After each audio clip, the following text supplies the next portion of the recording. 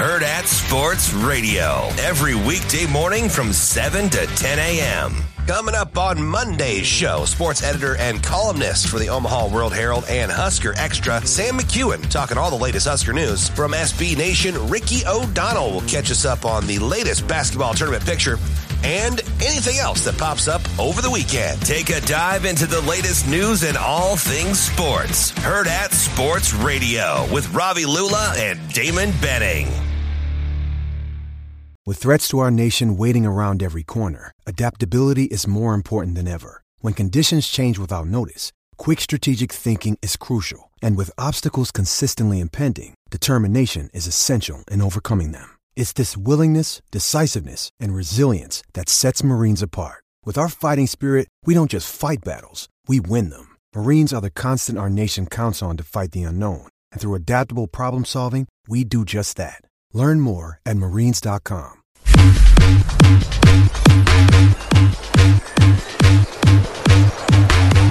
Coffee and Cream on Hail Varsity Radio with Andrew Rogers and Damon Benning. Keeper Bennett gets a block. Georgia draws first block. From the 22, 2nd and 10 for the Dogs. 32 seconds to go. Bennett to throw. Right angle, one-on-one coverage, and caught, I think, yeah, touchdown, Mitchell. The play action, Bennett looks down the middle. McConkey's wide open. Touchdown, Dogs. Bennett takes the snap in the shotgun, throws for the corner. Brock Bowers one-on-one. Caught, touchdown. He ate him alive. Falls down into the end zone. 6 more for Georgia. Georgia's relentlessness, and that's a missed PAT. Wow, this is definitely a news flash. Lesney hasn't done that. I don't think he's done it in his life. Just taking shots this morning over in the producer's chair.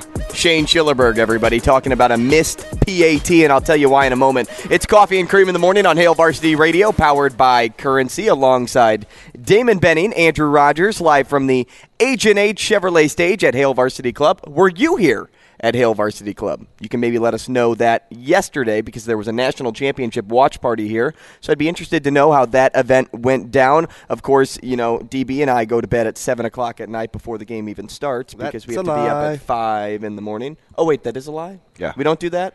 Yeah. Oh, no, we stay up way too late and then wake up tired in the morning to deliver your news. Yeah, the whole tired thing. For some reason, Shane, how's my audio? Is it? I'm a little quiet in my headset. Am I on the struggle bus? I don't know. Shane, how do we sound? You guys sound pretty good. Oh, you sound like a regular person. But Andrew, for some other reason, it's just okay. Say something for me. I'm totally kidding. Listen, I think sleep's a little overrated. Well, as a dad. It is. It's extremely overrated. A dad, a coach. So many things. Superhero. Well, whose would I be? You would be Batman. Well, he's my favorite. No way. Yeah, way. Out of left field. Yeah, Batman is my absolute favorite. Are you a Dark Knight guy? Very much so. That opening scene to the first Dark Knight movie may be one of the best of all time. I love everything about Batman. A little neurotic. Rich. Pretty smart. Yeah, I mean, I could take or leave the money. I've never had a lot of money, so I don't know what I would do with it. I know one thing. Buy the Batmobile? No, I know 2 things for sure I would do. I would give a fair amount away, but so I've always wanted to do like a small, like only about 4 or 5 acres. No, I'm not farming. I want like a boys' home, like with my own principals and a couple of teachers and like a rec center. Like I want my own campus. Right, that's it. Seems like you in a nutshell. So yeah. Oh, so if that happened, I'm not sure. You'd have to come see me because I wouldn't. You wouldn't leave. No, it would be self-contained, mm-hmm. Right? And I would do like a little deal with our own grocery store, right? And I would teach guys like the value of money and shopping and stuff like that. That's what I would do. You have it all planned out. Well, that's the only reason I got into education.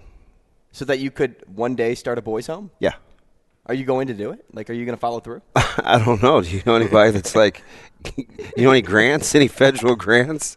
No, but you know a lot of people. Yeah, I don't know, man. It's just one of those things. I would totally be in my sweet spot. That would be about it. Just don't run it out of Brookhaven. No, because the neighborhood would be overrun. Hey, by the way, have you noticed that the basketball courts across the street, like, there's always somebody there? Uh-huh.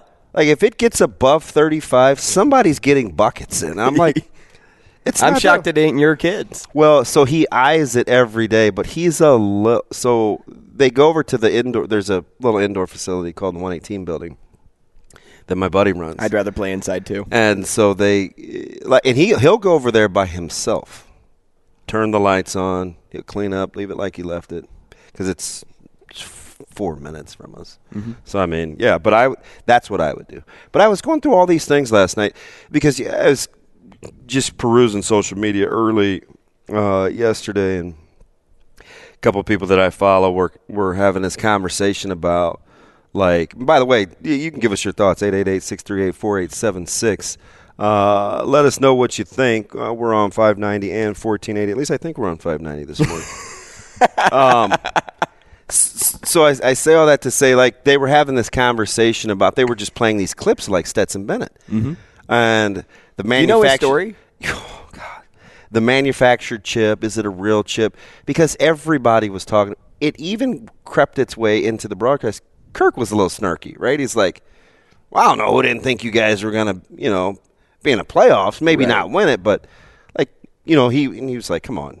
But it just got me thinking, like, of all the things that folks that get to that level are taught to think to get to that level, I thought maybe Stetson Bennett's perspective was accurate, because for them, they're the defending national champions.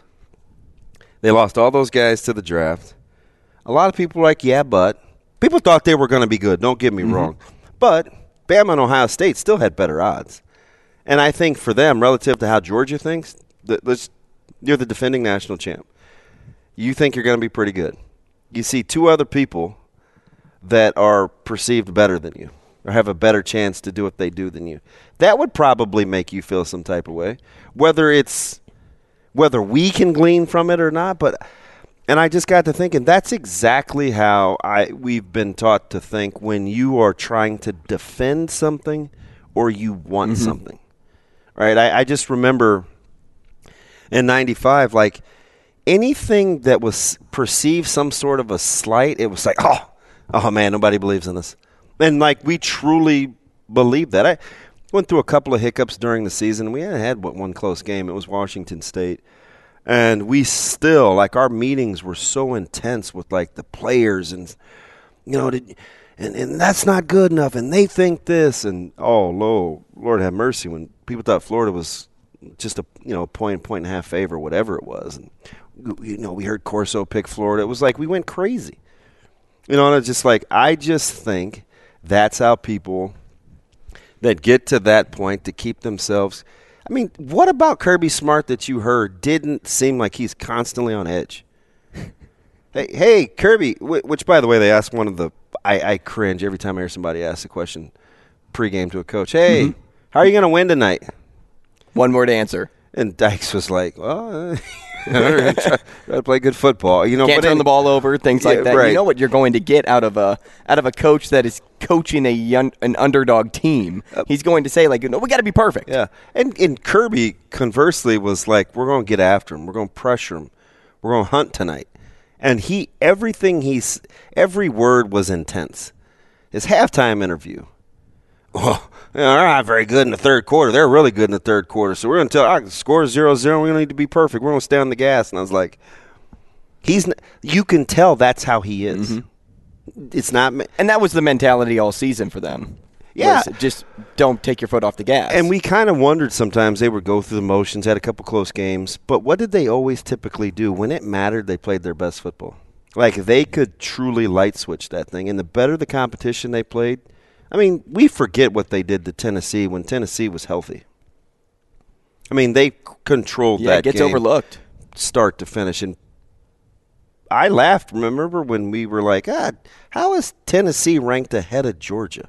Do you remember that? Yeah. I was like, we were probably the only two people that have been on Georgia. Ranked ahead of Georgia but in full disclosure, I never liked Tennessee because I thought they were terrible defensively. Mm-hmm. And they were. Statistically, they absolutely were. But it goes all the way back then how people really – what was that game? Was Georgia favored? In what game? Tennessee, Georgia.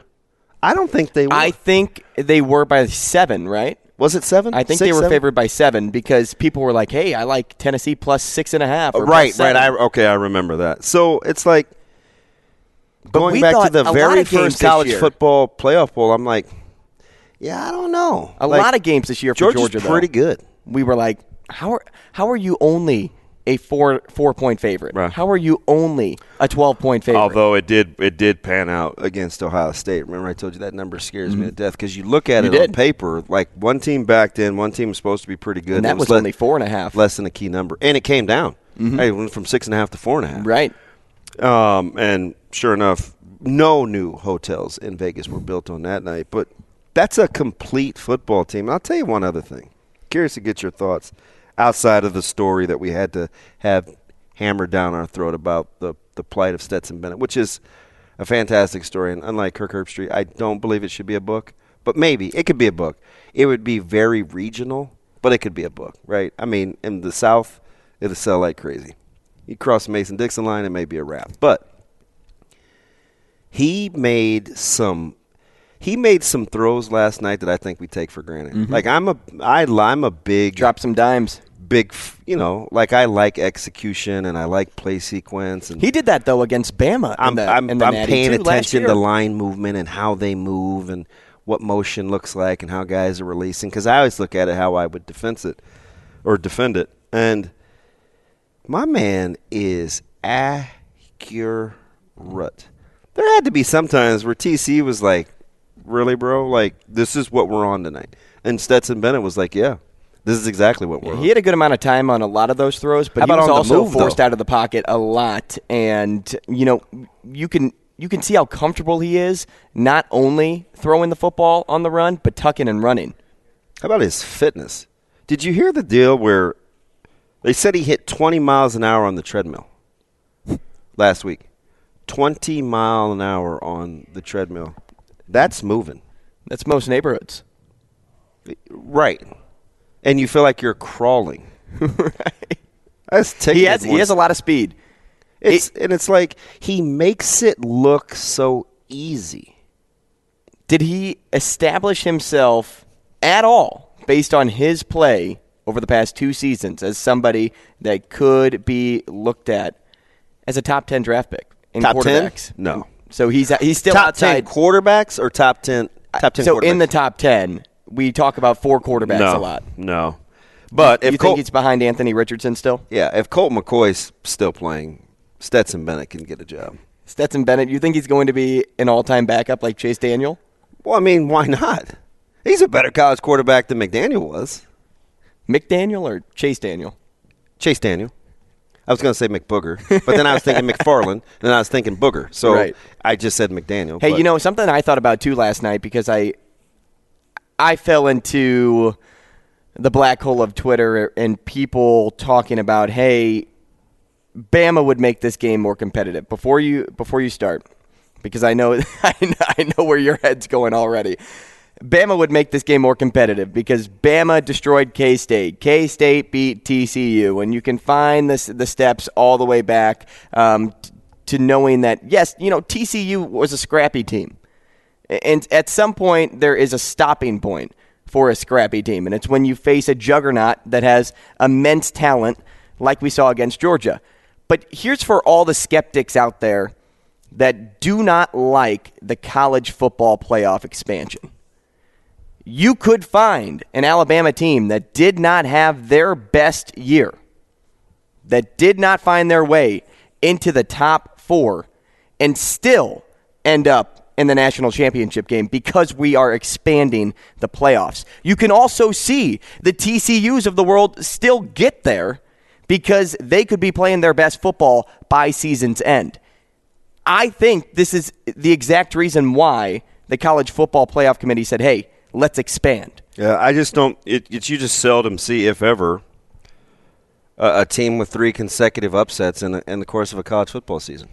You'll get a few upsets here or there, especially once you get there. You'd have to do it in 3 consecutive games, right? If you want to see if you want to see like an 8 win, yeah. So, again – But it allows for situations like this to say, hey, maybe the top 4 teams weren't in it. You know what you're inviting? It's not necessarily more competition. You're inviting more margin for error.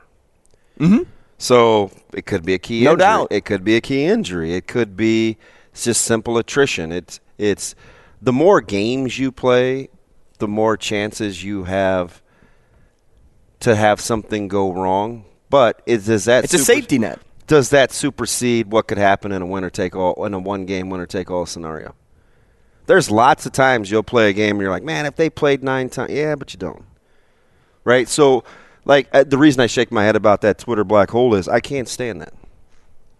I can't stand it, and it's because you're telling people that TCU did not deserve to be there, and that's the beauty of sports. It doesn't work like that. Like, I don't even allow it's aggravating because I don't even allow myself to go there. You get one shot at it. Like, that's what makes sports unique. And if you're not in a 5-game series or a 7-game series, you don't get the whole. I remember I made the mistake, and I probably I got to own it, and I would take it back. I remember, and he's actually a good buddy. We got beat by Gretna 2 years ago. And I said, man, I just get the sense, on and I said it in the same couple of sentences because I knew what I meant. I'm just not sure how it landed, and it apparently didn't land well to Gretna folks. But I said, gosh, I just get the sense, like, if we played that game a couple of times, we would fare better than we did last night. But that's the beauty of the championship, because the team, and I said this, the team that seizes the opportunity real time are the teams that give themselves the best chance to win. My buddy called up, and his son plays for Gretna. He's a fantastic player, and he's like, look, man, let's not hear that. Right? And he was a little put off because my partner at the time for 10 days roughly had been saying slam dunk, no brainer, West Side. So he was a little gassed up, but I just don't subscribe to the, like, I heard it. I tried to nip it in the bud. Somebody tweeted at me a week ago about Ohio State and Georgia, and Ohio State being the better team on that night. And I was like, you know what? If they were the better team, they wouldn't cough up they wouldn't get outscored 18-3 in the fourth quarter. Like, part of being really good teams is knowing when to play well. And I always think that you should reward that. And especially in football, because you don't get do-overs. And it's the one sport where the level of physicality and the you give yourself every chance in a one-game scenario to go out there and lay it on the line. So every time I hear that, man, it makes my skin crawl. It just does. Which part? The Bama part or the college football player getting them part? Both, because they're kind of one and the same. But I like the margin for error, though, because it's fine. But we haven't. College football hasn't gotten new. College football hasn't gotten it wrong, though. Every year we think the best team in college football has won the national championship. Mm-hmm. So the bowl games are for entertainment. I want to see when you get to that stage, I want to see who the best team is. If I want to be entertained and just watch games. But do you want it to be a cakewalk? I can't. It is what it is. By expanding the playoffs, you'll still get the winner. You'll still get the best team in college football by game's end. But you may get the best game. Maybe.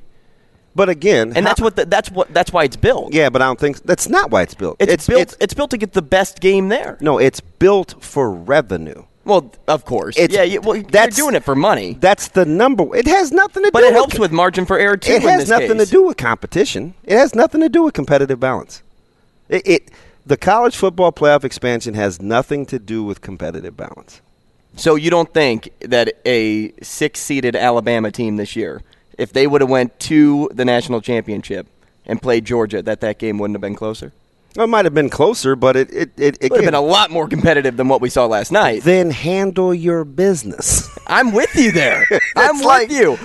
But there are so many things that happen throughout a season. Like you said, there's a big injury here, or you don't get this guy back until there, and now you finally get them back. You're back together. Your team put a good enough effort together to get to the playoffs. Not into now they could built-in do contingencies when you compete. It's so, and you got to think. Well, you don't have to because you're not super aware, but it's just how I've been built, right? So, like, to talk me into it or out of it would be extremely difficult because I only know one way, right?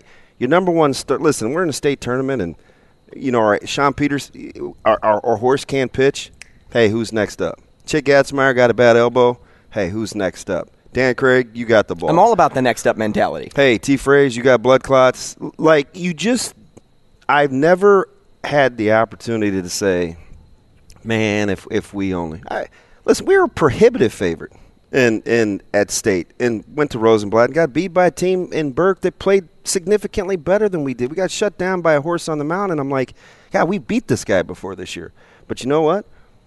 We didn't get it done on the biggest stage, so you tip your cap. And it's like, I'm sure Ralston or somebody could have been saying, man, if we would have. Like, the beautiful thing about sports is you're not afforded that luxury. And I think that's what keeps the competitive edge going. Because when you're trying to get there, and it's like an invite-only party, right? The criteria to get invited to the party is a certain whatever. And you want if you want a better party, have the folks that are on the outside looking in have to kind of be better. Don't come back to the pack just for the sake of having a bigger, better party. And I think they can be better, though, in regards to you expand the playoff. You allow a team, because Miami always starts up top and then falls back. We'll say Miami, for example. You allow a team that, say a Miami would be at 8 by season's end.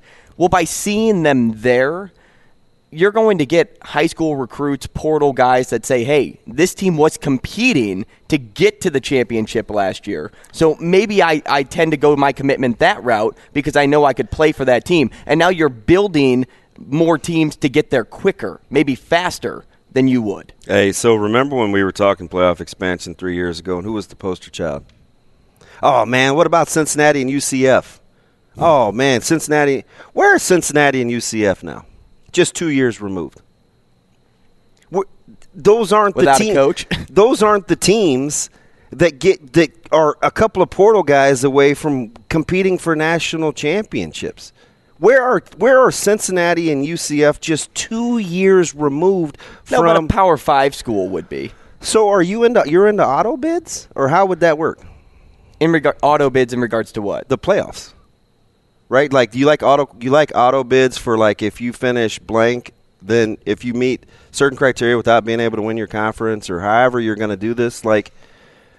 It's kind of like the NFL. You have a good enough record to make the playoffs, you're in. So, like, if there's a playoff structure built, like if you have a good enough record in college, then you're in. But in a league that's built on parity with a salary cap, that's different. So to use the NFL, I think, is a lousy example. Well, it was just based strictly on record example. So my point in saying what the college playoff expansion is, and I've thought a ton about this, is without leveling the protocol within the conferences in terms of how you get there, for another 8, 9, 10 years, you're going to look at the college football playoff odds, and they're going to look a lot alike. You look at 2023, the transfer portal has been around since 2018, right? Early signing period came in 2017. All these things to help competitive balance, freedom of movement, this, that, and the other. Google 2023 playoff odds. They'll look a lot like 2024. And that's not to say, oh, man, DB, you wet blanket. That doesn't mean that my team can't. No, they can. It's going to happen every couple of years. But the structure as it stands today is not built for competitive balance. If you wanted competitive balance, you do the pruning before the invites to the party. You do a lot better screening. You wouldn't just say, oh, hey, we want to keep the riffraffs out of the party. or let's invite fewer, or we want more people. Like you would screen better during the regular season. I'm open to it. We take a break and listen. I just don't think how we think a 12 winning 3 games in a row is somehow more feasible than TCU winning in a one-time matchup against Georgia. We'll talk more about it next. We'll also get to Michigan Lance's phone call. Stick around on line 1. It's Coffee and Cream in the Morning on Hail Varsity Radio. If you want to get involved in the show, 888-638-4876. More next.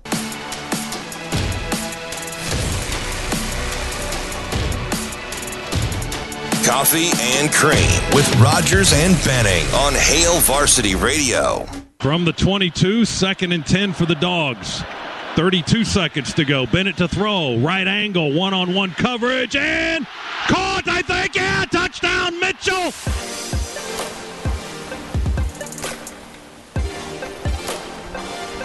Back with you, Coffee and Cream in the Morning on Hail Varsity Radio, powered by Currency, live from the H&H Chevrolet stage at Hail Varsity Club. We thank you for joining us, 590 ESPN, 1480 ESPN in Lincoln. Live on YouTube, live on Twitter, alongside Damon Benning, Andrew Rogers, talking national championship football. And DB and I had a good back and forth in the break to continue our conversation.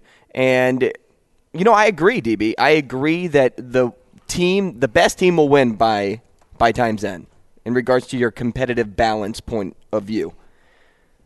It's built for pure entertainment. Now, if that's the discussion, cool. Because I'm not going to debate that. I like watching college football, but that's what the bowls are for. But not only is it built for entertainment, it's also built for maybe those unlikely teams that could potentially pull off an upset that adds to the entertainment, but then also builds to that underdog story like we got with a TCU in the title game. But by season's end, I'm with you, the best team wins. In regards to competitive balance, we said from the very beginning that Georgia was the best team in college football. We've been saying it for weeks on throughout the season. So for like the whole transitive property, which anybody that's ever listened to me knows I can't stand it in sports, right? If such and such beat such and such, and then they beat such and such, and then they – why didn't Ohio State look better against Michigan? Why for 2 years has Michigan just significantly beat you up? But then, lo and behold, TCU finds a way to play Michigan tough. Why? Because Michigan did some things uncharacteristically that they normally don't Especially on the defensive side of the ball. That they normally don't do. But see, that's what happens. Now, what's the likelihood, Drew Down, that you would see that happen 2 weeks in a row? Not very high. Not very high. I'm with you there. Not very high. I'm with you. Right? So, and what did we see from TCU all year? Opportunistic defense, the key turnovers. Shoot, they scored twice on defense against Michigan. And they played a team last night that didn't make any mistakes. And when you're forced to play fundamentally sound defense, like that tackling, and that was crazy to watch. Right? And they had legitimately 8 days to prepare. I know the number of times off, but you want to give your guys a little bit of a break too. So it's like, I don't know. I mean, would Michigan play? Would Michigan play like that again if they played TCU? No, but see, on that given night, it just didn't happen. To add to this, our poll question today, it's not really a poll question, more of a poll statement. Michigan would have beaten Georgia, true or false? That's just all I put, because I saw that poll on Twitter last night, and I'm like, okay, now why are we just grasping for straws now about trying to make this game more competitive than it is and what we're seeing? And based on what we last saw from Michigan, there's no way they would have beaten this Georgia team because they were exploited. They were absolutely exploited against TCU. So why would you think that Georgia wouldn't also beat Michigan? Well, you're asking for that more competitive game. That's what the people at least want. That may not be what the sports fan or the player that DB wants, but at least for the general public, that's what the people want. And hear my heart, it's not for me. I'm just giving you why. No, I don't think it's a good idea. I love the perspective. I really do. Listen, college football wants to make money. It is It is king only to it. It only takes a backseat. It's Prince to the NFL. So I mean, America loves its football, but I don't know, man. I think we did it. We did it backwards for the sake of money, and I think that's a hill I'm willing to die. Yeah. Well, I'll go on that hill with you. I mean, it's all about money. It's all about money. It's all about entertainment. And I'm not saying. Well, it's all about fun. No poop, right? Like it is about money. Like I'm conceding that. I'm saying they had an opportunity to get it right and still make money, right? The conference uniformity, but since these commissioners in their conference operate on an island, it's like it's bad business, I think, to have it both ways. You don't want to control your entities, but be able to have all your entities take part. Like that's anarchy. You get to do what you want to do, but at the end, hey, you can still be a part of my club. Yeah, I just don't know like you want to govern like that. Again, go sit down and tell the Pac-12 that all things being equal, they love the college football playoff expansion. Because truth be told, you think USC is winning 3 games in a row based on how they're built right now? No, not on. You think Oregon is winning 3 games in a row? Like what other Clemson? Like what are we talking about here? But the only surefire example is Bama. Until you can get a bye game in November, take a look at this non-con schedule and have it be validated because you plan. What do you think about Utah? UT Martin, Ball State, and UAB. Yeah, that's ridiculous. That's Georgia's non-con next year. Why do they get to do that? Because they play in the SEC. Mm-hmm. And it's like, well, the conference will buoy itself. Yeah, look at Georgia's season schedule next year. Look at the bottom of the SEC. Not very great. Like, I don't know. Right. You know what I mean? I don't know. Tell that to the Big 12. And the Big 12 panicked because it was Baylor and TCU in the discussion, and they get left out. So they're like, oh, shoot, man. We got to have this revenue-generating conference title game where you're going to cannibalize yourself. If it was Texas or Oklahoma, you wouldn't have had to decide to play a conference game, a conference championship game. And why are you still playing those? Do you know why? Revenue. So it's like, and we just lap it all up. It's like, I don't know. What are your thoughts? 888-638-4876. Michigan Lance on line 1 here to talk about the national championship. Good morning, man. Good morning. How you doing, fellas? Good. President of the Hardball Fan Club. What's up? Hey, man. I don't know what's going on there. Captain Harbaugh. He for sure tricked off that semifinal game for sure, though. Man, you think Michigan is one of those teams that was like, man, we could have done that. But most definitely. Right. Well, they could have done that to TCU if they weren't trying to be cute. The stupid goal line plays. That game was about to get out of hand, but they did that to themselves. And I knew Georgia was going to do what they do.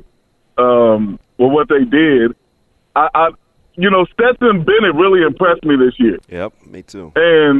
But you got to kind of put it in some context too, don't you?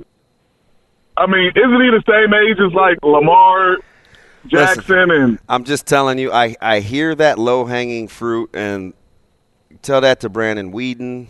Tell that to Zach Wilson. Okay. There are lots. And what about well, hold on a second. And Chris Winkie. But here's the difference between, like, Brandon Wheaton and Chris Winkie, right? Those guys didn't start in college and go through 6-7 years of college, though. Guess what? Those guys wouldn't have had the resolve that Stetson Bennett did to get sent away to come back. I don't know if you heard that narrative last night, Lance, but it wasn't always rainbows and butterflies for Stetson Obviously, Bennett. we heard that. So having that tragic story. Yeah, so that was so much trauma. So having some resolve matters too, right? It's not just. I agree. It's not just because you're X amount of age. Because guess what?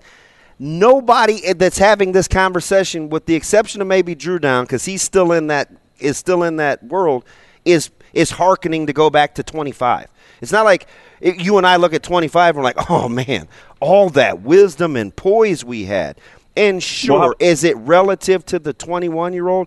Absolutely, but that's no lock, stock, gimme. Okay, what about this? I hear what you're saying. Now understand what I'm saying. What if Damon Benning got to play in 97 and 98? Because the Damon Benning in 96 wasn't the same Damon Benning in 94 and 95 as a player. It's valid. And maturity, mentality. Valid.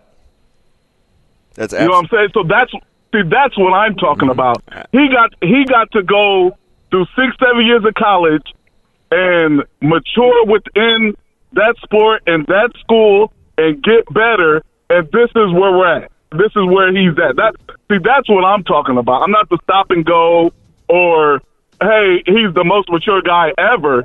I'm just saying he got to mature within Georgia, within college football, and the last 2 years, he's not – Damon, when your senior year, you were probably still taking full-time classes. Yeah. My man, the last 2 years is probably taking one class a semester.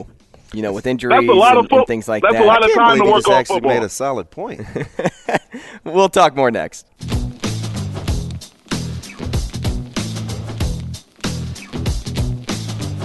Coffee and Cream with Rogers and Benning on Hail Varsity Radio.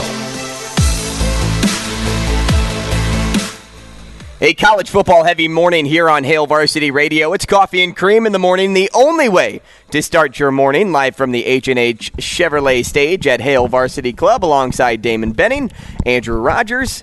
We got into national championship talk already, a little bit down the alley of the college football playoff expansion, and we have a lot more to get to, including a new signee for the Huskers that improved their one portion of the offensive room. We'll talk a little bit about Nebraska and Illinois tonight. And then we'll speak with Matt Brown, senior editor of NCAA football for The Athletic. And we'll end the show like we tend to always do now on a Tuesday with Joel Lorenzi. But for now, I want to get into this because I was reading a lot about the current coaching staff at Nebraska. Mm-hmm. Matt Rule, Marcus Satterfield, Tony White, they never seem to have a day off. And, you know, at some point, they're going to be in a bowl game. At some point, they could be competing for a national championship. From your lips to God's ears. And it takes me into deep thought, and we were conversing back and forth about this, of how stretched thin can you be as a coach? Because it seems, because they never have a day off, whether they're in bowl contention or not, something has to, like, you have to do away with something in regards to college football. Completely agree. I completely agree. Like how Kirby Smart and the rest of his staff, they've been preparing for this game in particular. Especially in the month of December, right? Just because of the early signing period. You've got all the portal movement before it opens and closes. You've got bowl preparation. And when it goes to 12, you'll have that many more teams. And they'll be the teams at the top, right, that will be focused on playoff preparation. Mm-hmm. I just the early signing period's weird. It's nice, but it's weird because you have a lot of teams that are more focused on them right now opposed to them for the future. So interestingly enough, and I have to go back and gosh, it was only 5 years ago, 17 was early signing. Shane, when the early signing period started? 2017? Yes. I'm asking Shane, right? Shane, did you see how he looked at you two? Like, don't ask me. Yeah, I don't. Not me. Yeah, Shane's like, I don't know. I was just teasing. Sorry, I wasn't paying any attention. But wasn't its intent originally to take the recruiting pressure off of the prospective athletes? Correct. I could be misremembering because that is a thing. 888-638-4876 or hit me on Twitter. Am I getting that wrong? That was the original intent? Even if even if it wasn't the original intent, that makes sense. So if that's the case, plus you now have open portal shuffling with that period being open in December, it seems to me that would be more stressful for the high school student or the junior college student because rosters are in flux. Mm-hmm. You could probably make a more well-informed or a better decision if you knew. Given some time. Right. Like, if I'm Zane Flores. Right. And Spencer Sanders decides in December that he's leaving, I'm sure that changes Oklahoma State's plans too. Right. Because, are we going to buy right into true freshman? Yeah, do you go back to Zane and say, hey, we're bringing in another quarterback? Mm-hmm. Like, do you know what I mean? So if its original intent was to alleviate some recruiting pressure from prospective high school student athletes, an argument can be made that it adds more. That it's added. It's now become more convoluted. So that's one thing. The movement in which players can come and go in the month of December is too much to manage because you have to recruit your own team still. And you're going to have 12 more teams getting ready for what you think is going to be highly competitive playoff football. I hope you're surprised, because if you're not surprised, it's going to be a problem moving forward. Yeah, I just think – I don't know if it's the same thing or not, but I think – and I don't mean a problem between me and you. I mean for college football. If it's not competitive, it's going to be an issue because people will start addressing the lack of competitiveness. Yeah, I don't know what you do. I don't know like what you move. I guess I would probably feel better. Like I do know, like there's two guys on Nebraska's staff that have suggested that have some ideas with what to do with the transfer portal. I don't know if it'll ever come to fruition, but I think they would like to see, if you're going to treat it like free agency, I think they would like to see two separate periods, right? Mm-hmm. One for underclassmen and one for grad transfers. Now, when those times would be, they hadn't – well, he in particular – well, when can you fit that in to the college football schedule as it is now? I for sure think you have to have movement, the ability to move after spring. Right? Like, right. I want. You see your guys. You see it. You see how it's meshing. What's working, what's not. This isn't for me. Mm-hmm. I just don't know what you do with December. Right? I like that. December's just jam packed, and it's almost like they want college football to be on the tip of your tongue in every conversation. And that's fine because it has moved. You're talking about bowl games. Listen, it has moved into college football is at least a 10-month season now. At least, depending on how you view June and July. Because with the portal being open post-spring, you get April and May. You're already getting it for 8 months from August to March, however many months that is. Right. 6. So it's like, what if you broke up the early signing period? What if you broke it up and you shortened it for both, so you did it for underclassmen and grad transfers? That was kind of his thought process.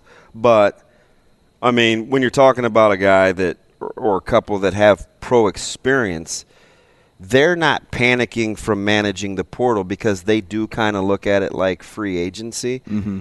And I think they feel good because they have so many connections from – and they don't want to be on a time crunch to – So I think they look at it as kind of an advantage in the portal, but something would have to change in December, I would think, because – at what point do you compromise the product?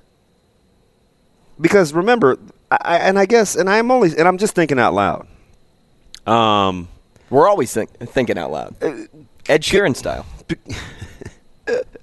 I wish I was that kind of crooner. I probably wouldn't be sitting next to you. So You'd also be a ginger. I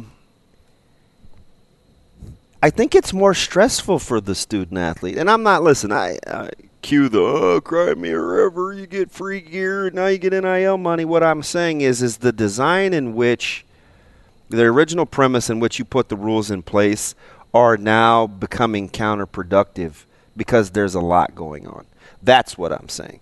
So if the original premise was, hey, we want to lighten the burden, we want to make it equal for players to move because coaches can come and go, and sometimes you need a mulligan because you make the wrong school choice, we're going to open this up to you. All that's fine, but it just seems convoluted now.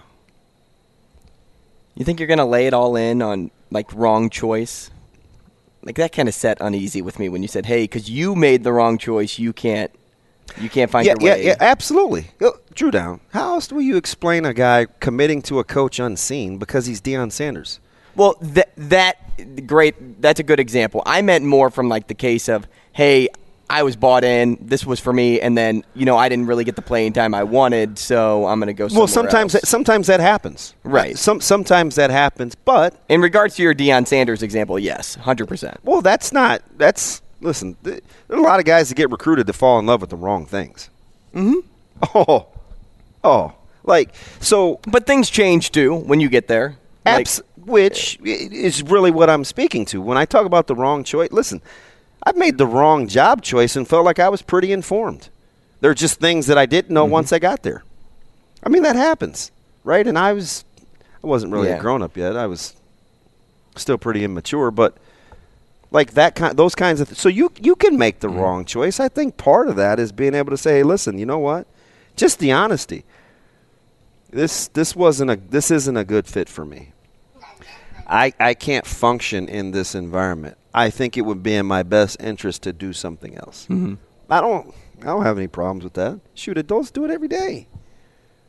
Every day they change jobs. So, I get that. And they're supposed to be more experienced and more savvy than you are between 18 and that's what I was referring to. We're talking about 18, 19-year-olds most of the time. You get caught up. You get caught up in the moment. You're leaving high school. You're on a high because in front of your friends and family, you're going to play at the big school. You get to jump over sports cars. You get to take pictures in, thrones. It's a maturity thing. But I think you get to go to on-campus parties. It's helpful.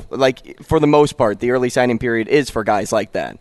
That, matured in a year that, maybe did some mental reflecting of, hey, or guys I grew up 5 years in about the span of one. Or guys that are graduating early, right, and want to be on campus. Right? I don't want to forget about those guys either because that matters.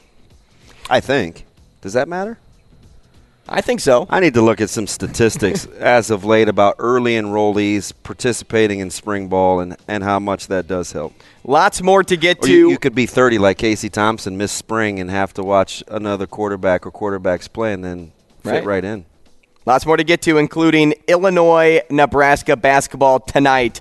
More on Coffee and Cream next.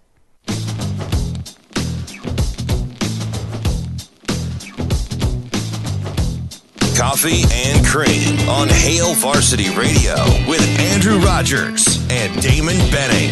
Touchdown! He ate him alive! Falls down into the end zone. 6 more for Georgia. Georgia's relentlessness, and that's a missed PAT.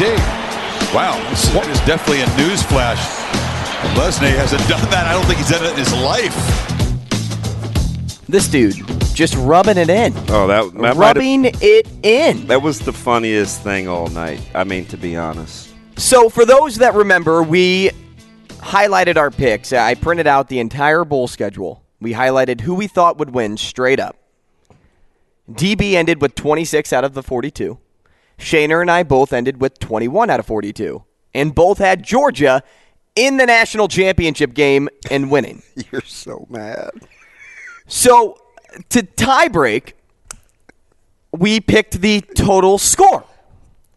And Shaner, like he does on the regular, enjoys the stall tactic. Playing dumb. Made me go first. I was getting frustrated because he wasn't going around. I had my number written down. I said my number out loud. Shouldn't have done that. because Shane followed up by taking one number below me. I'll let you finish. Roughly, because remember, Jacob Padilla walked in. How long after you said 73 did it take Shane to give an answer? Jacob gave us his before Shane. At least 5 minutes. At least. Right? At least 5 minutes. Well, I don't really know football. You put me on the spot. This is unfair. What do you mean? I had to change my tire. So when you say total, do you mean... Like he asked all these questions, right? Relentlessness, and that's a missed PAT. So I said... Wow, this is definitely a news flash. And Lesney hasn't done that. I don't think he's done it in his life. So I said the final would be a grand total of 73 points. And that's a missed PAT. And Shane, because he's Shane, chose 72. Tried to Price is Right me, even though he technically would not have won on the Price is Right because you can't go above the total. However, he gets it right on the nose and would get the $500 or $1,000 that would come and then join Drew Carey on the stage. But for me, I had to watch a kicker. A Georgia kicker. Was this the backup kicker? No. Like it was the regular guy. Because I didn't know. I mean, we were up 65-7 at this point. Did you not hear the? Did you not hear? Oh, I didn't pay attention other Shane, than miss go ahead. PAT. What did Fowler say? He doesn't. Relentlessness, and that's a missed PAT. I don't think he's ever what, Shane? What was the end of that? Relentlessness, and that's a missed PAT. Wow, this is definitely a news flash. Okay, there it is. I don't think he's done it in his life. Oh, good. Oh, good. All right. So I picked 73. Shane picked 72. That PAT would have put it exactly at 73. And no joke. And I did it to myself. Right now, you gonna be all right? I did. You're gonna get the worst breakfast. You must be mad. You're mad. You're mad. You can hear him. He's not even on headset, and you can hear him. I just think the group text was hilarious. So I had preloaded. I like my eggs over easy. Yeah. You already were going to hit 10. I was right about to hit 10, and then I saw him shank it left like the Ohio State kicker. And this is what I texted both DB and Shane last night. Let's pull up the text, Shane. If this game ends at 72 because of that missed PAT, I'm going to lose my mind. And 8 minutes left in the game. Read Shane, almost 9. Read Shane's response. That won't happen from Shane. I don't know. I didn't respond to it because I knew it would happen. I was laughing my head off. And then to just rub salt in the wound. Sorry, I'm so sorry. Instead of Shane just like letting it happen, he goes back after the game ends and laughs at my message. Yeah. That's like the guys and gals that sit in the cut on Twitter and they'll like pull something up. That's why I went ahead and apologized about my Mike Tomlin reference because like in week 7, I was having this discussion on social media with some people and I'm like, winning is really, really hard, like consistency. Because somebody had just used Nick Saban as a reference as a coach that failed in the NFL. And I was like, and I asked Shanley because he was on the thread. I go, why do we keep using Saban as a reference in the NFL as a failed coach? Like, he's 2 games over 500. Do you know how hard that is? I said, there's only one guy that's on that kind of run, and that's going to end this year, and that's Mike Tomlin. That's what I said. It was about that on Twitter after week 7. And all he does is go get to 9-8. So I automatically apologized so I wouldn't make freezing cold takes. Right. Well, okay, so long story short, I'm buying breakfast. And that's a missed PAT. I wish I could end him. He's tough.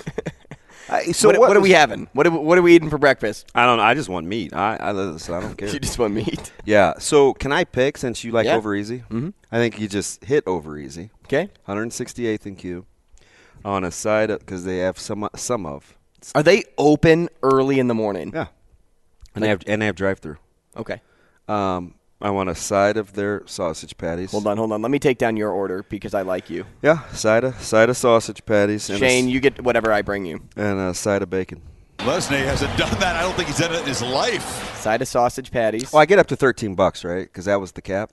Sure.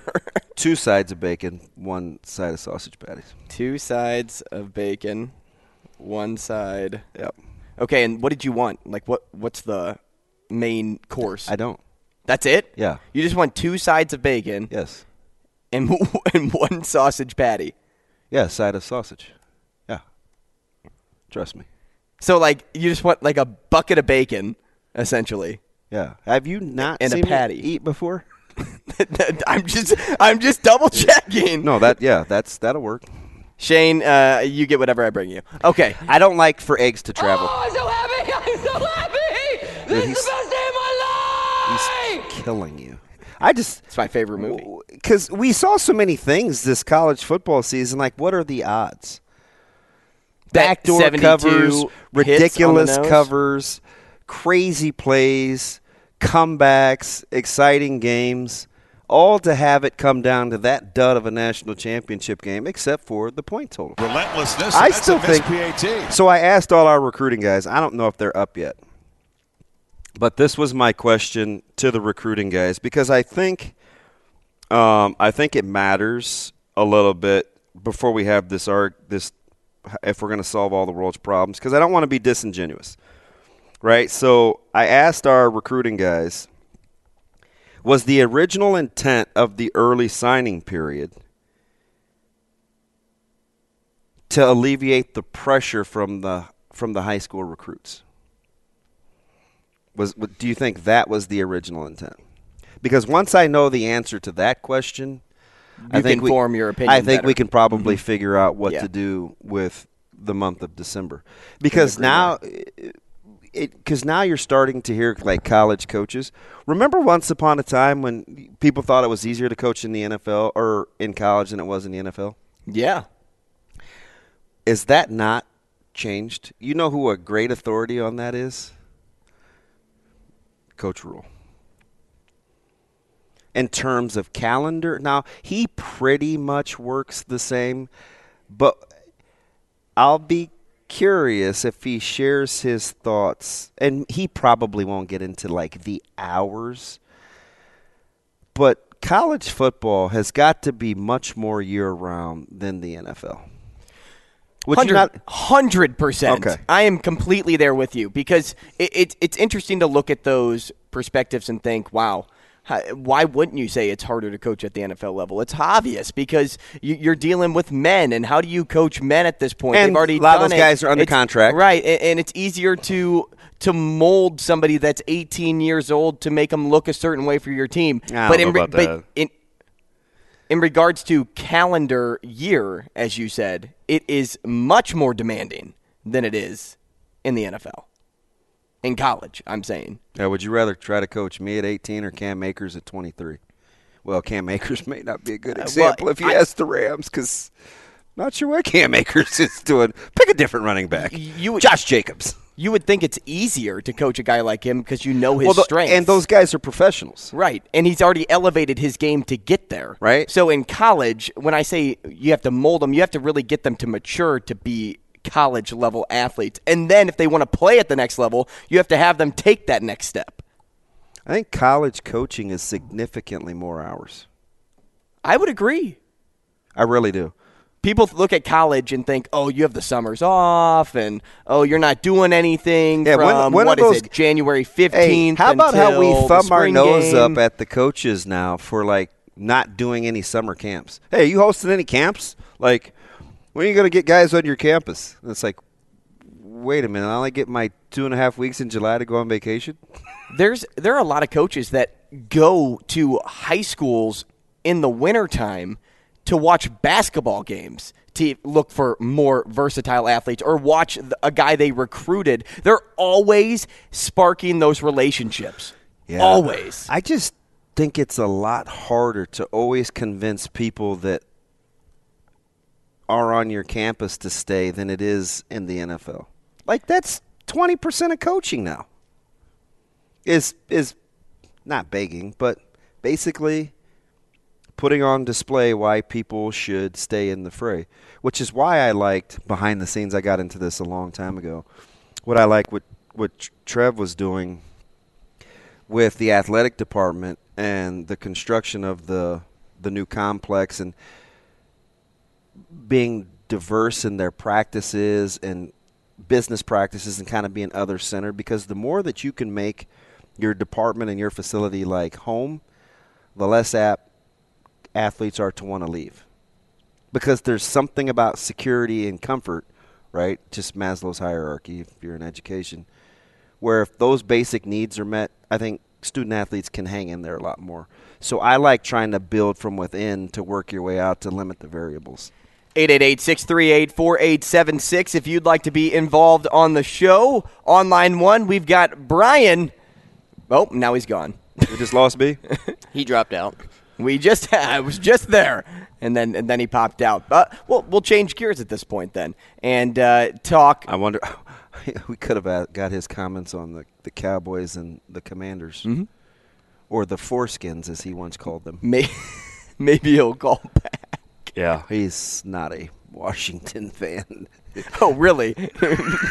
What told you that? Well, I don't know any, but aren't who's like Dallas's like arch rival? Yeah, the Eagles. Remember probably? Mara's comment about the Giants getting to play the Cowboys, and I think he kind of started that little vitriol. I don't know.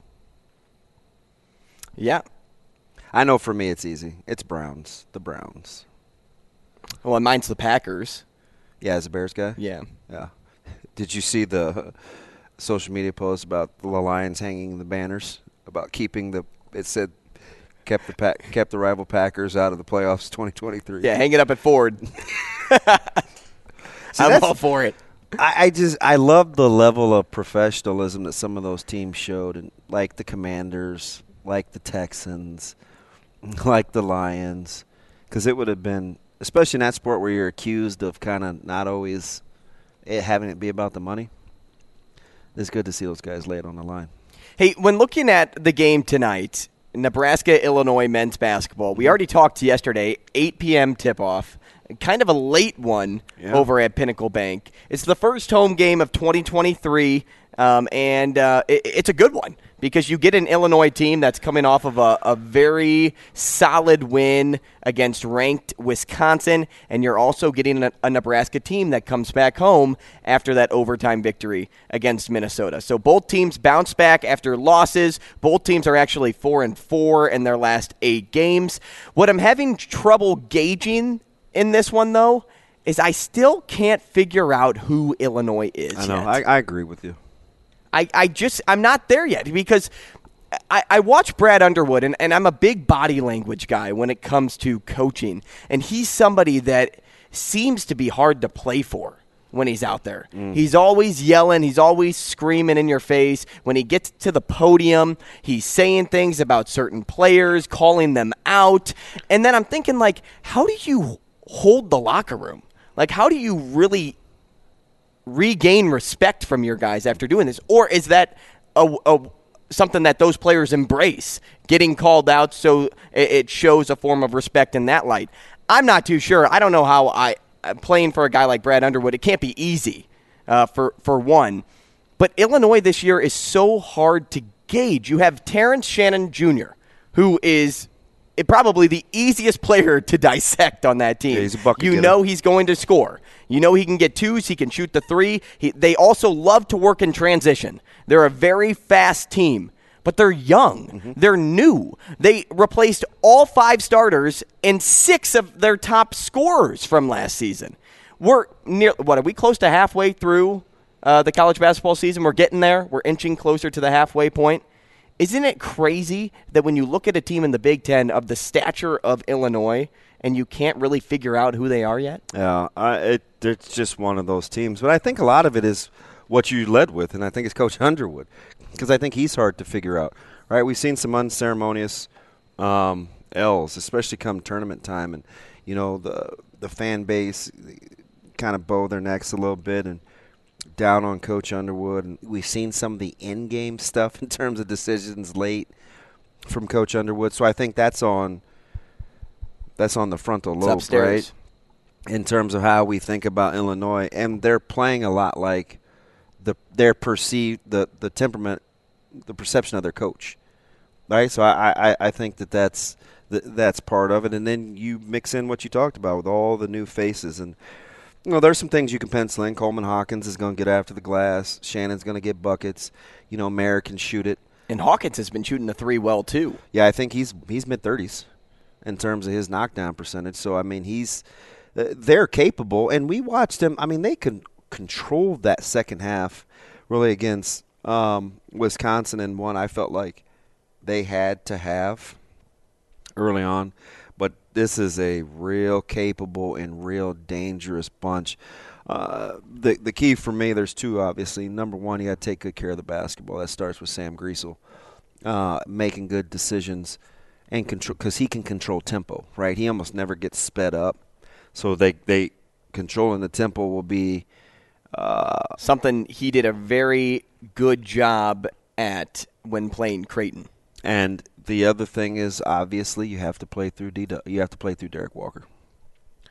That's kind of how their offense runs. You have to make sure that he gets anywhere from 15 to 25 So points. the C.J. Wilchers of the world that only got the 3-shot attempts last game, Bandamel, who didn't really shoot it well, has not really kind of having that offensive prowess sometimes that I think that he's accustomed to playing with. You have to stay in that rhythm. It can't be makeup from what they didn't do the last game, because Bandamel was fantastic.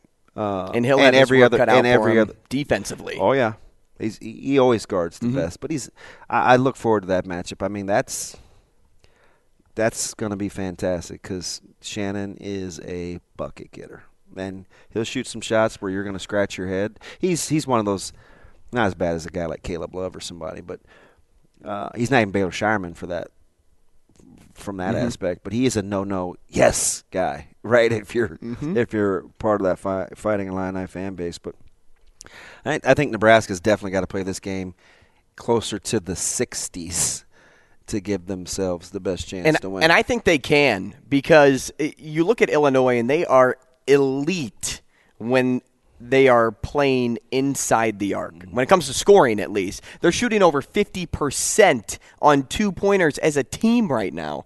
And their three-point shooting rate is, second in the Big Ten, something like that. I believe I read that in Jacob Padilla's article, and you can check that out at HailVarsity.com. Yeah, if you want numbers, Padilla's obviously the guy. He's a good follow there. But what I was getting at here is Nebraska, and I talked about it after the game, or when that Minnesota game, the day that followed.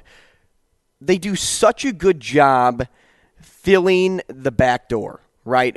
When they are in man defense, it's almost like they're in zone at the same time, because they play help side so well, and when the ball goes inside, you get an instant double. You're forcing the team to then maybe try to do a cross-court pass and get it to somebody else that they may not try to ice a lot of ball screens, too. Exactly. They want the ball on one side. More comfortable, and they work so quickly defensively that I think they can shut down the inside game to keep it at that 60-point mark. What's the number, do you think? This has all the makings of like a 64-59 game. So I was gonna say close. I was gonna say 69-64, somewhere around there. 69-66. What's the line? Looking Nebraska. I'll be curious to see what the total is.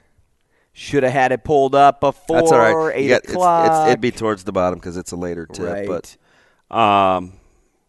I'm going to guess 5. There it is. I'm going to guess 5 and 134. Close. 3 and 137. 3? Mm-hmm. God, just a bucket? Is that a 3 at the buzzer? I thought it was 5, which is why I said 69-64. What was the total again? 137. What's 69 and 64? 133. Will somebody get to 70? Apparently. Unless it's, 69-68, which would be the 137. So somebody's got to get to 70. I'm glad that the total is down, though, because I think that game has to stay in the 60s. Because I just don't see Nebraska touching 70. That's a pretty average total for the night. I mean, some are creeping into the 140s, but for the most part, 138 and 137 is what's resting tonight in college basketball. Conference games. tons of them. That's kind of how it goes. Hey, by the way, do you have any idea what happens with SWAC games in the start times last night? No. I don't. So, periodically you go back and I was just checking college basketball scores because I want to see what happened with Oral Roberts. I'm obviously not watching that game, but just because Summit League, right? Yeah. And they're playing in Mexico, and the start times kept moving back. One was like at 5:30, then it got moved to 7, and I'm like, how are they just changing the times unless they were typos? Then I saw somebody on Twitter, I think it was G-Unit. It might have been Greg Peterson. Didn't we used to talk to Greg, Shane, once upon a time? Yeah, once upon a time. He's a capper, and he tweeted out something about trying to follow along with what was going on in the SWAC, and I thought nobody's playing the SWAC conference games in terms of wagering around here. But he must have been, or something like that, because he couldn't keep up, but the start times all changed. I just wondered what was going on. You don't know? There was no answer? No. The only thing I can think of is, was there an issue like with the bus and getting to the venue? The floor. Like I thought, like a couple of games changed start times. So it was more than just the Oral Roberts New Mexico game. Well, I just happened to notice why there weren't more scores because the last game, one of the things I always want to look at on national championship nights is who's conceding, and a lot of times it's college basketball. Mm-hmm. Right? Well, when you said, "Hey, I was looking at college basketball," even though it was supposed to be Big Monday, even though it's supposed to be Big Monday, right? Right.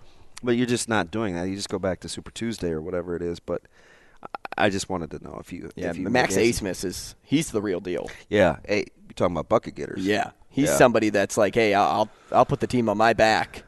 Good on him for coming back too. I wonder what that deal looked like. How long has he been there? I don't know, a while.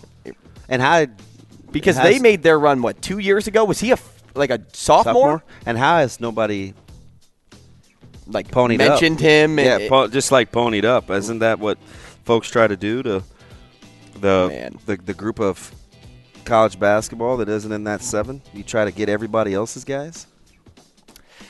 Max Asmus. Bucket getter. True bucket getter. We'll talk to Matt Brown next.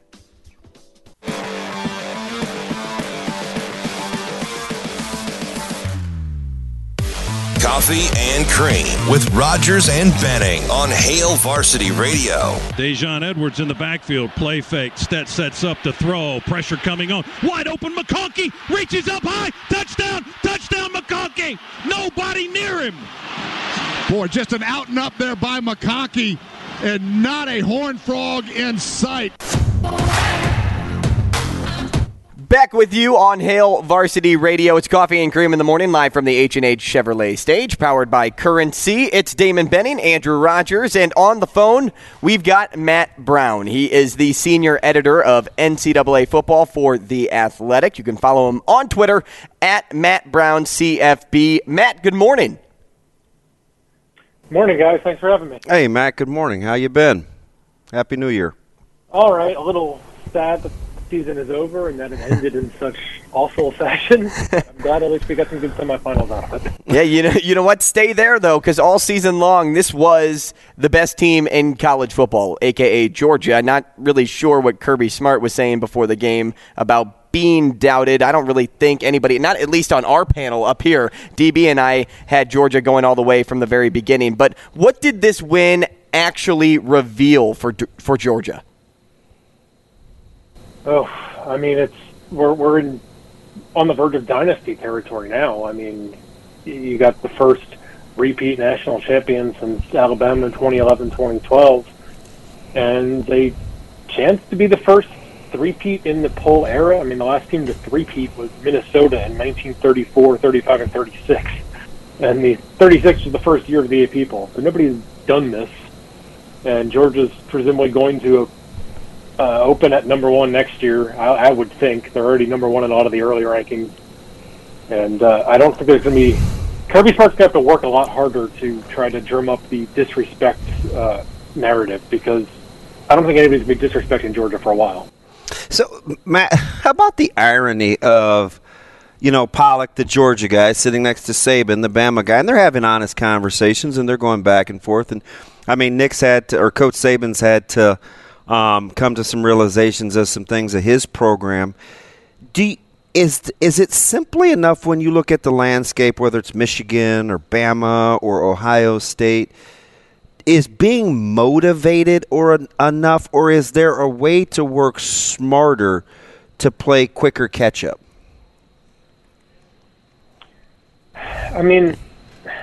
Motivation is such a key tool for the teams as they try to sustain dynasties. That's kind of the most impressive thing about what Nick Saban's done at Alabama is not only winning multiple national championships, but then constantly reinventing himself and hiring new staffs and dealing with that coaching turnover and dealing with NFL departures. And Kirby Smart's already done it once, and they've reinvented that offense under Todd Monken, and they've last year, how many draft picks did they lose from that defense? And to come back and to win a national championship game 65-7, to go 15-0, to remember they started the season winning 49-3 against Oregon, which finished in the top 15. The battle is always against complacency, and Georgia certainly showed no signs of lack of motivation going into 2022. It's how do you sustain that? How do you keep trying to invent motivation? Obviously, Georgia has as much talent or more than anybody, but it's staying fresh on the coaching staff. It's replenishing with all the NFL departures that are surely going to come again. Yeah, you mentioned the year prior, and now even like you said, Georgia will lose some stars, but we saw the replacements come in during the fourth, and frankly, they look just as good. What does this say about Georgia's ability to recruit, and maybe what can teams around the league learn from what they do? Oh, well, as far as learn, that is tough. Because, we just continue to see this breakaway of the top few teams in terms of talent, like Georgia, Ohio State, Alabama, the way they recruit, and just the portion of top 100 recruits they get. But then again, you look at Georgia, and it's also player development. When you have a walk-on quarterback in Stetson Bennett, and you have Ladd McConkey wasn't exactly a superstar recruit either, and it's a mix of player development and superstar talent and coaching creativity. And I guess if you look at two of those three things, Texas A&M doesn't have it, for example, as a competitor who just signed the number one recruiting class last year, but has not developed at the same rate, has not been creative enough on offense, and has fallen behind. So Georgia kind of is the total package where yes, to compete for national championships or to win national championships, you generally have to sign top 5, top 10 classes, but we've seen that not pan out for Texas repeatedly, or Texas A&M or USC. Georgia is kind of the total package of Kirby Smart bringing over the best of what he learned from Nick Saban and developing a ridiculous recruiting machine, but also developing talent, and just the way that they take advantage of that talent and spread the ball around and have depth. It's kind of taken that to a new level, and it's hard to keep up, that's for sure. Matt, December has the potential to be a busy month. We're over here trying to problem solve, and with playoff expansion, the portal, early signing period. If we made you czar for a day, would one go? Would you move them? Something's going to have to give in that month of December. Selfishly, I hate the December signing period in recruiting. I liked when it was, February was the big deal, and you had some time to deal with it, and I do think I understand why the early signing period was created. I understand why some say that there should be a signing period before the season. But there are a lot of landmines with dealing with coaching changes in the transfer portal at the same time as signing, and now you're going to have a 12-team playoff. And personally, I would like to see then go back to the old signing period in February and create some time for coaching changes. And the problem with the early signing period is that it's accelerated the timeline for coaching changes. So coaches are getting fired earlier and earlier, and it's just created a kind of a giant mess for a couple months. So I do feel like something has to give at some point, because December is just overwhelming for everybody, and it's only going to get more so when you add multiple rounds of playoff games in there. Matt, TCU proved that you don't need to have a team full of all-stars to make a run. With the college football playoff expanding in the near future, how does seeing a team like that maybe reassure the skeptics that aren't a huge fan of the expansion? It's interesting because I don't know which way it's going to go. Because on one hand, you think one of the reasons for expansion is that it gives more teams a chance, and thus maybe that can break up kind of the recruiting monopoly, or however you term it, in that more teams are going to have a chance, and maybe that'll spread the talent around. The transfer portal can help spread the talent around too, because guys are going to be looking for opportunities, and more teams might be appealing, and that more teams can make the playoffs. So in that respect, I think there is hope for more parity, and TCU is kind of a small step toward that. On the other hand, if you add another round of playoffs or 2 rounds of playoffs, it also gets harder for a team like TCU to make a run all the way to the championship. I mean, I think Cinderella runs are certainly harder in football than basketball. And, it was one thing for a team to have a dream season, make the BCS title game, and win one game against a team with top-tier talent. Another thing to do it twice, as we saw this year. TCU gets to the playoffs, pulls off an upset against a Michigan team that did not play its best game, and then runs into an absolute juggernaut in Georgia that just has more talent, more depth. But now going to 12 teams, a team like TCU is going to have to win extra games and to survive a bigger gauntlet. So I have hope for more parity, but also, I don't know. We'll see if anybody can survive the grind, or if just the top teams rise to the top, because then you fear that an Alabama that was underperformed this year could suddenly start, playing at the peak of its talent and go on a run in the playoffs. So I think you could argue both ways, and it'll be interesting to see how that plays out. Would you have liked to have seen a little more conference uniformity before the expansion? Personally, yeah. I wish that everybody would play 8 conference games, everybody would play 9 conference games. On one hand, I do like the messiness of college football as somebody who's nostalgic for the messiness of the past sometimes. But I don't know. I think it makes sense to try to even the playing field a little bit, especially as we have automatic bids for conference champions and stuff like that. The 8 versus 9 argument and how schedules are rotated, I understand giving some conferences flexibility, but yeah, I think I would like to see some uniformity. Matt, you're the best, man. We appreciate your time this morning. Have a great day.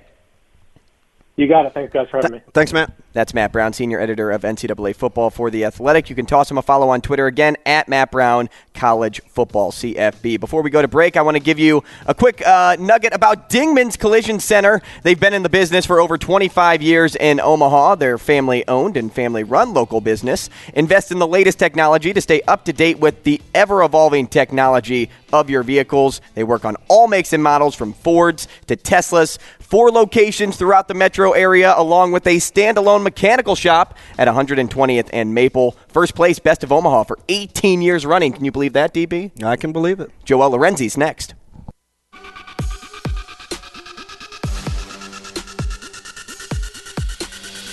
Coffee and Cream with Rogers and Benning on Hail Varsity Radio.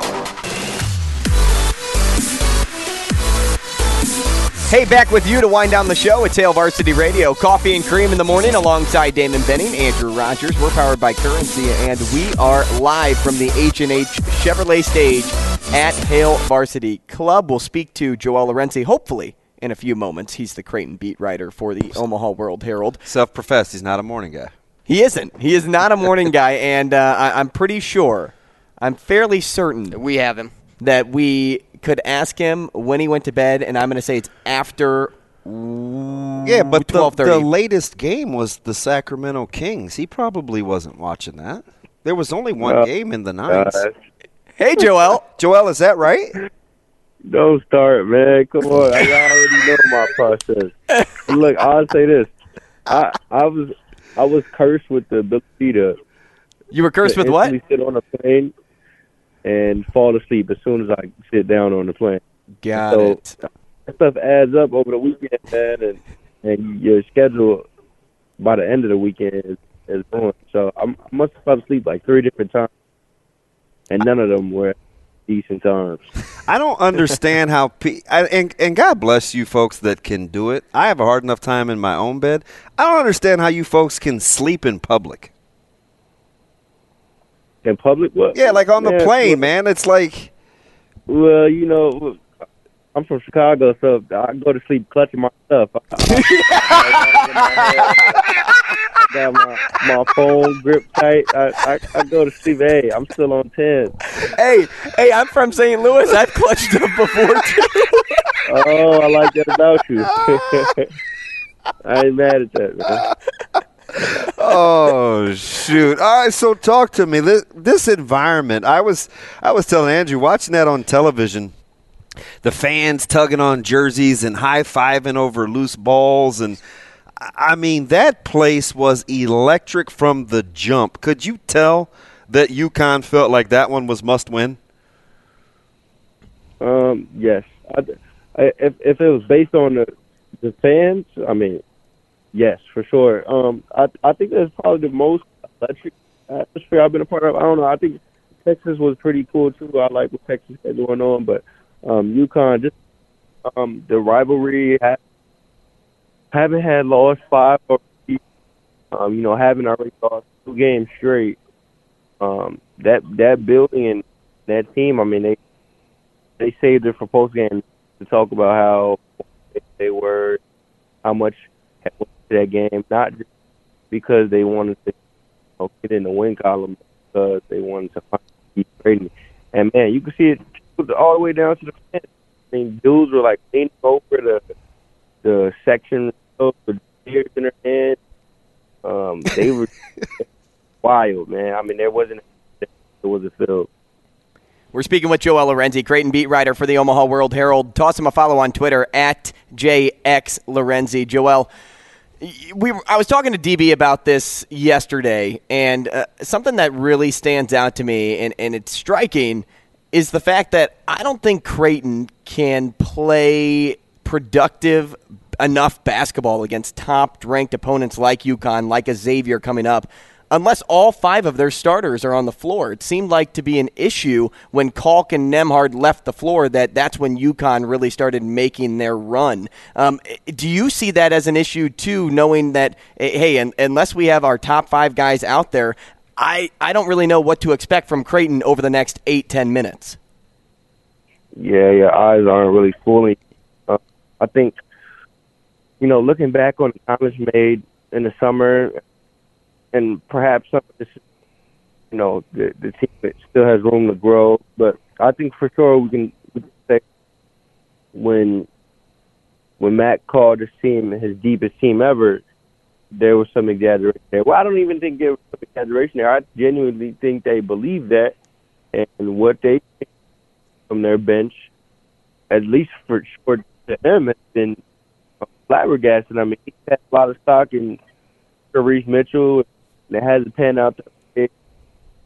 And Francisco Furbo was a 40+% three-point shooter. He's had very, very rocky season on that front. And so you look at the reserves in the summer, and they look nothing like what was supposed to be the deep team Mac has had. And so that hurts, man. I mean, I look back at the starters play. You're looking at 38, 36, 34. I mean, you're running like this Tom Thibodeau territory, and it's not intentional, but it has to happen because those guys come in, and it's like you're losing those minutes. Like I watched Mitchell come in, and the guy I've been trying to play devil's advocate with the fans before and beat the and he comes in and he did knock down a 3, but then to half, it helps too hard, and I think Newton bet the 3 in his face to close the half, and that gave UConn up. Joel, when you're watching Creighton play, and let's assume they're not shooting it well, they're not knocking it down from behind the arc. The natural inkling is to play through Kalk. I understand that. But how do you think a guy like Art fits along with that, if that's the way that Creighton wants to play, if they're not making shots? Because that seems where it gets a little disjointed. I think I like the way they've used Art in recent games. I like the way Art has turned the corner. I think he had, 16 rebounds the other day? Frankly, if Art wasn't where he was in a lot of those possessions, they probably lose about 15, 20, man. I mean, he had a handful of offensive rebounds that were giving them the chance to try to win that game. Knock down open shots, and Grant, he didn't hit three, but I watched him on constant offensive rebounds. They couldn't stop him on the glass, and that team just couldn't knock down an open shot. So on the Art, I like him as a guy who maybe turns the corner and says, okay, well, I'm going to out-rebound the hell out of the other team and pose a mismatch threat and maybe fly in for the stuff that Kalkbrenner can't get to. And it's been a good look for him. Hey, UConn guard Jordan Hawkins called Creighton a top 10 team. This is what you wrote in your article. And, I mean, you do great work at the Omaha World Herald, and that's who we're talking to, Joel Lorenzi. If you want to see his work, go to the Omaha World Herald. And, it felt genuine is how you put it. And I would agree. I mean, people know what Creighton's ceiling is, but how do they start bridging the gap from what they are now to reaching their ceiling? Yeah, perception versus consistent reality. Yeah, and when I say it felt genuine, a lot of these guys post-game just get the team credit because they have to, right? They're playing a humble role. But even still, nobody's calling Creighton a top 10 team. So it felt like he was being real. And frankly, most people who have watched the team, seen the stuff they played and how they've lost some of their games, know that they can be a top 15 team again. It's just not going to happen soon, I think. So to bridge that gap, obviously they got to hit open shots.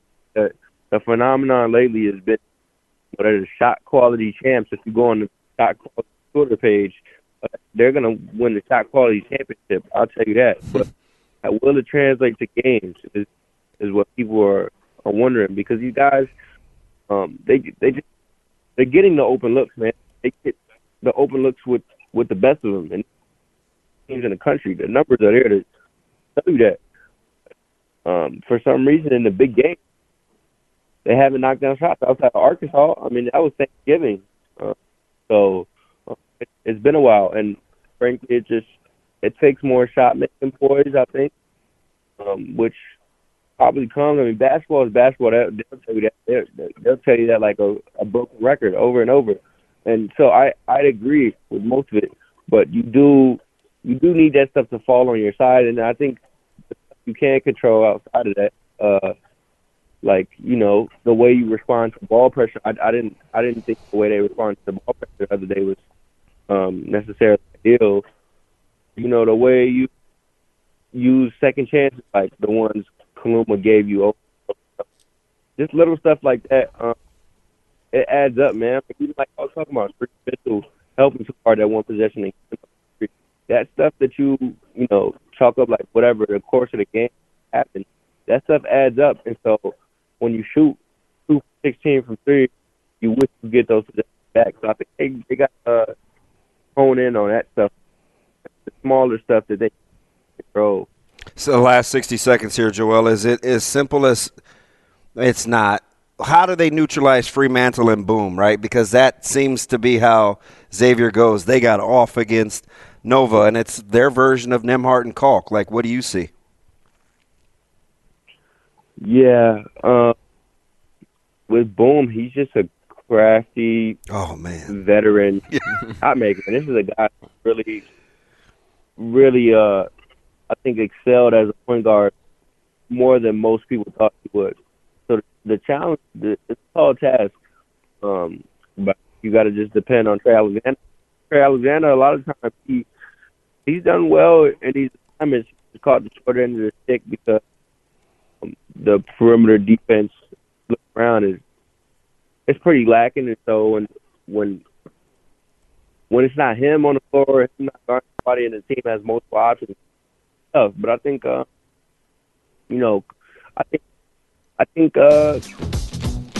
don't know. You just gotta hope and trust that he could, keep Boone. I think maybe 10 points. Yeah. Joel, we appreciate you, man. Thanks so much for joining us. We'll talk again next week. Thanks, Joel. Hey, and if you want to hear more from the show, head over to your favorite podcast app. We'll go to Morning Dump next. But for Coffee and Cream, we'll see you tomorrow.